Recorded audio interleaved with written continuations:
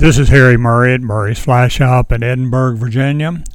Let's take a look at the trout fishing that we quite often get in January. We'll walk through this, show you the tactics, the flies, the procedures we use, and then we'll look at some of the things we're going to talk about on the smallmouth bass. The midge hatches at this time of the year, in fact, pretty much off and on throughout the whole winter, are fantastic late in the evening on many of these streams.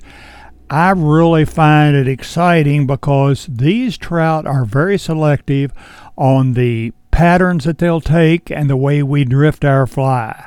For instance, on Back Creek, the pool I've named the bridge pool in there, it's really exciting to walk across that meadow going into the bridge pool on Back Creek and then get over there beside it, and over on the far side of that pool there might be 10 or 12 fish over there sipping in midges off the surface.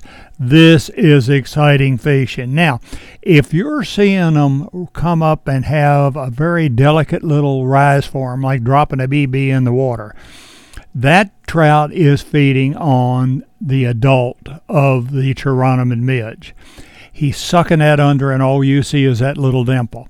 Now, if you see a swirl or even a splash on the surface, that trout is actually taking the emerging midge coming up through the water column, and when he goes for that midge, the inertia from his body, sort of the follow-through, if you would, splashing on the surface is what we see. He's not splashing and chasing it around, but he's going after it on the way up.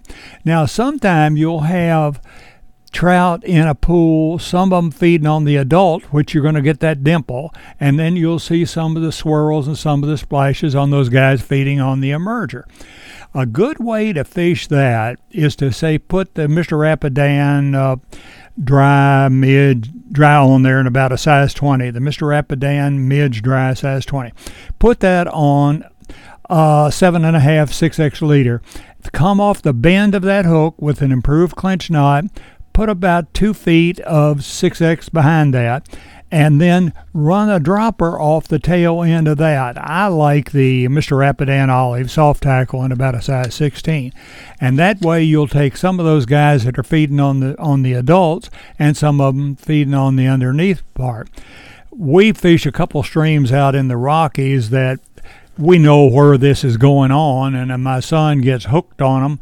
There's one little stream out there we fish that I've seen Jeff practically not move out of his tracks for 2 hours, casting to these 20-inch, 24-inch rainbows out there feeding on these midges. He gets hooked on them. I can't get him away from there to go fish anything else. But this is real exciting fishing. The ones right close to us here that we know, Back Creek has this. Some places on the upper part of Big Stony Creek up close to where Little Stony comes in, there's some good midge feeders up in there. Those are the two main places. Now, right below the dam on the Jackson, there's some good midge fishing. But this is exciting fishing, and we really like it because sometimes it's the best game in the winter. All right, now let's talk a little bit about the bass thing. The bass fishing certainly has slowed down a little bit, so I want to talk a little bit about tying our bass flies. I'm going to talk about tying the underwater flies for bass now, and then next week I'm going to talk about the tying of the topwater flies. I was born and raised right here in Edinburgh, and I'm only a mile from the Shenandoah River and only 100 feet from Big Stony Creek. So I had bass running all over the place around here. And, of course, as a 6, 8, 10-year-old kid, we fished with live bait. So I got to know where the spring minnows were. I got to know where the dace were. I got to know where the crayfish were. I got to know where all these different minnows and foods were. Not only that, I got to know how they acted in the stream. Now, that quite is an important factor when you're coming into designing a fly. I could easily sketch off a design of a fly like a hogesucker and think, well, gee, that's what I want it to look like when I get through. However, how that fly is going to act in the water is extremely important. And you just can't reach over on the shelf and find a piece of olive bucktail and put it in there because you know that hogesucker is going to have some olive in its body. I find that I catch most of those big fish on underwater streamers when I can fish them very slowly and very deeply. Now, in selecting the materials for that, I especially like ostrich herring, I like marabou, soft saddle hackle fur, rabbit furs, even mink furs. All of those furs are very alive in the stream with a minimal action. That's the action I want my fly to produce.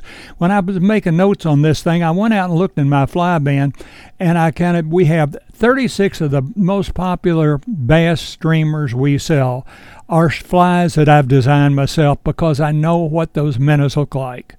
And that is very exciting. Now, I want to keep them streamlined. For instance, my hogesucker, the shiners, many of them are well over 4 inches long, and I'm fishing this on a 7-weight rod.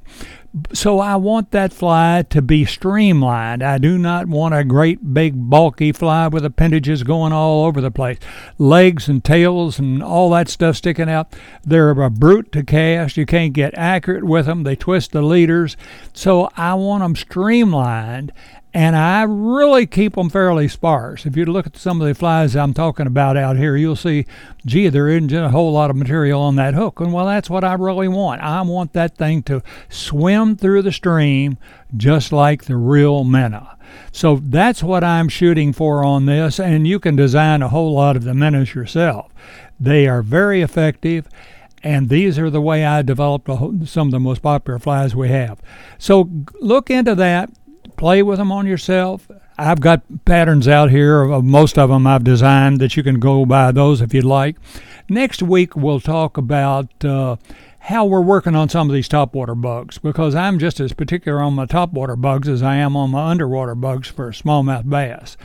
If you have any question on that, just give me a ring here at the Fly Shop. Phone number is 540-984-4212. But thank you a whole lot for listening, and give us some input on what you think about all of these.